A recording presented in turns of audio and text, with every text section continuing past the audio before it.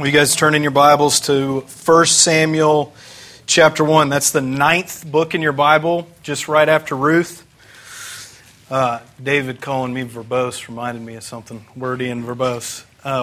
David and I spent the last week at our General Assembly for our denomination, which is basically like our denomination's Congress. And so what happens is you have sessions and you got a moderator up on the stage and you got a clerk and you got all these important parliamentarians standing up or sitting up on stage. And we debate different pieces of business that are relevant to the denomination as a whole. And so there's microphones all over this gigantic room of 2,000 people.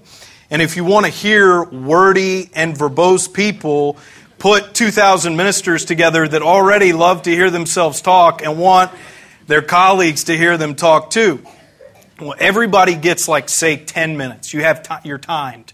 You get 10 minutes to talk.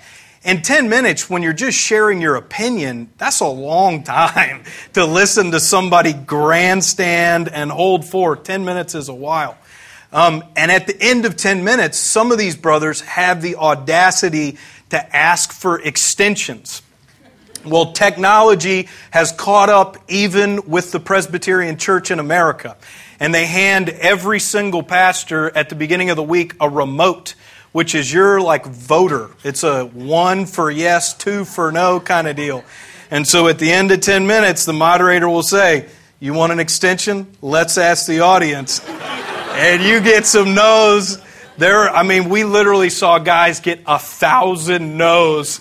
David said, have you ever seen something where you get more immediate feedback of something you've just done? But that crestfallen people walking back to their seat all over the place. I'm going to read verses, chapter 1, 1 Samuel 1, 21 through 28, and then I'm going to pray for us, and we'll get going. This is God's Word. The man, Elkanah, and all his house went up to offer to the Lord the yearly sacrifice and to pay his vow. But Hannah did not go up, for she said to her husband, "As soon as the child is weaned, I will bring him so that he may appear in the presence of the Lord and dwell there forever." Elkanah, her husband, said to her, "Do what seems best to you. Wait until you've weaned him. Only may the Lord establish his word." So the woman remained and nursed her son until she weaned him. And when she had weaned him, she took him up with her, along with a 3-year-old bull, an ephah of flour, and a skin of wine, and she brought him to the house of the Lord at Shiloh. And the child was young.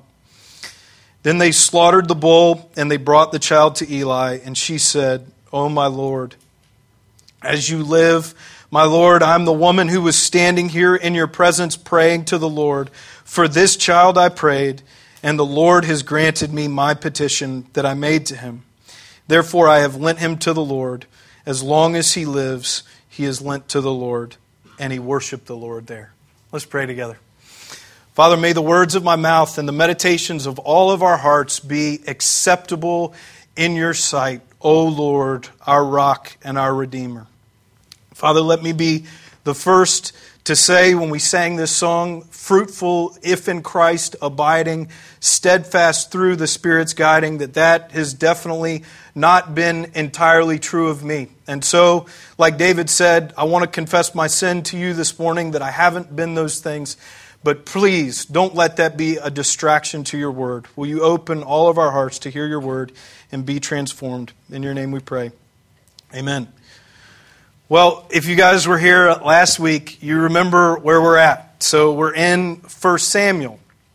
And 1 Samuel chapter 1 begins a story. And the main character of the story, at least in the first chapter of this book, is a woman named Hannah and her husband named Elkanah. Hannah's really the main character here. And we read and heard last week about bitter suffering that Hannah experienced. She suffered bitterly because she was infertile. She was a barren woman. She was deeply, deeply loved by her husband, but she was the barren wife of her husband. And so her husband, because Hannah was barren, marries another woman named Peninnah. And Peninnah isn't. She's not barren at all. She has many children, and she jests and jokes and jabs and heckles Hannah. And so Hannah not only is infertile, but now she's got this great competitor, another wife that she has to live with and be mocked by all the time, even as this woman is having the desires of her heart fulfilled by having many children.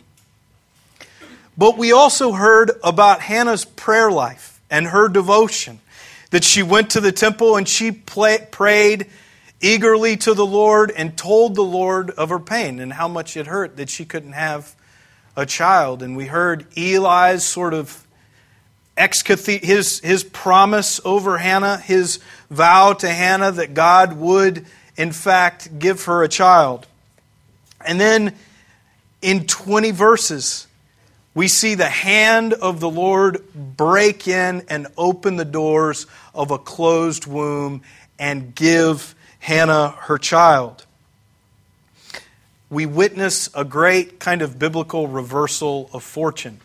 And so when those 20 verses are up and we've seen Hannah suffer and we've heard her get made fun of by Peninnah, and then we see God do the miraculous and change things. Like David said, maybe after 20 years of childlessness, we want the story to end there. But it's just First Samuel. It's not even all of the first chapter. But we want the story to end there because we love reversals of fortune, like as a people. I mean, we'd love to see somebody taken from the depths and get raised to a height, and we want the story to end there, but it's just the first chapter of 1 Samuel, and so Hannah's pain actually doesn't diminish that much with the end of her labor. Hannah makes a promise to God when she goes into the temple. And you read it, when you read this promise in 1 Samuel 1, it seems like a last effort kind of dashed off. You know what I mean? Like what we would call a foxhole prayer. She's in a fix. She's in a bad spot. She can't have children. And she says, God, I'll do anything. I'll do anything. If you just give me a child, I'll do anything. In fact, if you give me this child, I'll give him to you. You can have him back. You can have him. I'm not even going to ask for him. You can have him back. And we usually laugh at those kind of prayers because we feel like they're foxhole prayers and they feel sort of mercenary. And all of us have made them at different points in our life, you know. We need the narrow miss on the highway and we say, thanks for that, Lord. You know, I give you my whole life or whatever. And our efforts in responding and fulfilling those vows are usually pretty meager. But God answers Hannah's prayer. And He enforces the full weight of the vow. And forces her into a situation that who knows if she really thought God was going to give her the child or wasn't. But next thing you know, Hannah's on her way back to Shiloh again with child in tow. And she's not coming back home with that child. She's got to leave him there. What do you learn? What do you learn from a passage like this? How do you learn from stories? Does that question make sense to you? I know that we were in 1st and 2nd Timothy and then in Titus, which are letters of Paul, and they give you basic propositions about the gospel. Christ came into the world to save sinners, of whom I am the chief. You read that and you say, I know what that means. I mean, I know I don't maybe believe it perfectly, but I get the general idea of what it wants out of me. It wants me to believe these things. Live a life of godliness. Do that. You see, we read that over and over again in 1st and 2nd Timothy and Titus. And you can take stock of what it means to live a godly life, and you can say, I more or less know what this is asking of me. But the Bible's chock full of narratives. It's chock full of stories. And how do you take a story and get any kind of propositional content from it that you can go out and live with? How do stories work? That's what I'm not going to answer that today, but that's what they do that somehow. And so when you preach a sermon or when you hear a sermon, somehow you've got to be asking that question all the time. In what way does this motivate me, and in what way does this transform me? Well, one of the things I think, we'll just say two things about this passage this morning. But one of the things that you see here that we're going to see over and over again in this book is what I mentioned earlier, and that is this great reversal of fortune. This story is real simple, right? It begins with a barren woman that can't have a child, and it ends with a woman that is quite fertile. The barrenness is the thing that deeply distressed her. The children is what would make her happy. That all gets reversed right in the middle of our passage, and so we see this great reversal of fortune. That theme that happens to Hannah is going to run through the whole of this book. Now, in the very next chapter, what I think we'll look at next week is a song that Hannah sings in praise to God. After all of this has happened, Hannah responds by singing, and she waxes eloquent as she filters this idea of the reversal of her fortune through her own poetic imagination. And she says, "The bows of the mighty are broken, but the feeble will bind on strength." Over and over again, we're going to see in this book how God's presence disrupts worldly orders in favor of the humble and the weak. Now that's clear in this passage, but it's also a biblical theme as well, right? We see it throughout the whole Bible. We see the weak prioritized by God over the strong. If you've read very little of the Bible, that's probably something that you've seen. You don't have to turn too many pages before you see that God wants to destroy the proud and wants to exalt the weak. But how does it work? I mean, how does that work with Hannah?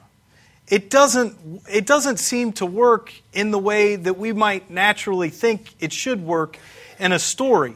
And it definitely seems probably a lot like your life. I mean, does God take people from the metaphorical pit and just transport them immediately to glory and honor and riches? Has that happened to anybody in this room? Do you even really see that in the Bible? Is this like Mark Twain, the Prince and the Pauper? No, you never see that. The story's always much more complicated than that. God does move in favor of the weak, and God does bind up the brokenhearted, but it's never it's not a real simple move. We don't live our whole lives feeling like entirely blessed or entirely cursed by God, always feeling the full weight of either one of those things. I think about myself. There's obviously moments in my life that feel really unfortunate, but I still, I guess, believe generally that God loves me very much. And that seems to be the way that these reversals of fortune happen. They happen, but they don't happen in one quick, direct move. And so I wonder if the example of Hannah isn't remarkably poignant for each of our lives, even if her story seems grand in comparison to the mundane things that we experience in our lives. Can we say with Hannah that we feel the sense of being poised between a present suffering and the hope that God's Word gives us? I mean, can we say that? Like David said last week, doesn't that make sense to you? Doesn't that feel like something you felt before? I feel poised between trusting God's Word but feeling deeply that my own position isn't exactly where that needs to be. Now, Hannah's story is amazing because different from you, probably definitely different from me, I assure you, Hannah chooses not to hoard this promise that God has given her, but exhibits one of the most radical acts of generosity we see in the Bible, and that sort of prolongs her suffering. And I want to know what that says. What does that do? If you camp out and think about that just for a while, God finally gives her what she asked for, but then He takes it right away. What does that mean? And how do you leave a moment like that and see what we're going to see next week, that Hannah's willing to just exult in song immediately after that? Well, I think it means that Hannah is willing to do something that most of us aren't. And maybe in the best moments of our life we do it. Many times we don't. But she's just willing to see what this gift, what this small moment in her life could mean in the greater story of God's work. And isn't that one of the secrets of basic Christian contentment? That you're willing to see what this moment, what this instance, what this confusing, I'm willing to look past this confusing moment where God is asking something from me that I didn't really expect Him to ask from me, and I'm willing to see what that looks like in the greater story of God's work. Now the text seems to suggest that when Hannah leaves, when she's made the promise, okay? But when it's time to go, when Elkanah comes up in like verses 21 through 24 of our passage, he shows up and he says, let's go. It's time to go to the temple. Let's go and let's take Samuel with us. Hannah sort of drags her feet a little bit. And she says, let's wait until he's weaned and then I'll go up. And Elkanah responds, okay, but may the Lord establish what's good to him. Now, I'm sure Eli appreciated the fact that Hannah didn't drop an unweaned child at his doorstep and expect him to fend for that child for the next 4 or 5 years. But every one of us would. Every one of us would hesitate and wait and say, I want to give this, I do want to fulfill my promise to you, Lord, but I'm just not ready to do it yet. Now, don't make any mistake about what she's doing. This isn't like putting Samuel into some top-notch boarding school. You know, she's not taking her son and putting him into a great situation. I remember this story from my childhood. My mother thought she was infertile. She had me, and then after me, she couldn't have any more children. And so my parents adopted my younger brother when I was 4 years old, and they named him Samuel after this story. And so this story became like a thing in my family that I heard all the time. And I just assumed when Hannah was dropping Samuel off at the temple, it was like putting him in an Ivy League prep school. And this was like overall a better situation for Samuel than living with Hannah and Elkanah. But that's not the case at all, because Eli turns out to be sort of a joke of a high priest in 1 Samuel. And if you read chapter 2, his sons have some of the simplest denunciations of human beings you read in the Bible. The sons of Eli were worthless men. They did not know the Lord. This is not like sending your kids to live with the CPC staff, which I'm sure would be very edifying for your children and a wonderful thing. This is like sending your son to live with the mob. This is a bad thing. Now, Hannah may not fully understand the weight of the destruction that Eli's temple is putting on the people of Israel, but still, you got to think that she's not entirely sure that these guys are where she wants her son to be. So what is God doing? Why would He give Hannah this child and take him away and send him to live with wretched people that don't know the Lord at all? Well, God works His mysterious will, and He reverses fortunes, and He grinds down the pride of the mighty, and He exalts the lowly. But He's always doing more in doing that than just switching people's places. This isn't a simple matter of taking a guy from the bottom and putting that guy on the top, as if God was simply in the business of like arranging flowers. I was trying to think of a good illustration. It's not mechanical in that way. If God is just mechanically moving people from the bottom to the top, that doesn't create change at all. Watch any ESPN documentary where this kind of thing happens, and the turmoil from somebody going from the bottom to the top is just as difficult as spending years on the bottom. God's doing something way more creative than that.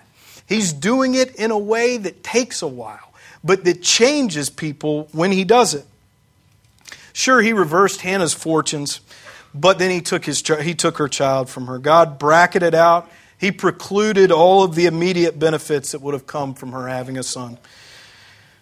He was going to exalt her. We know that He did from reading the rest of the story. We know that God was good to Hannah, and we trust that God will be good to us.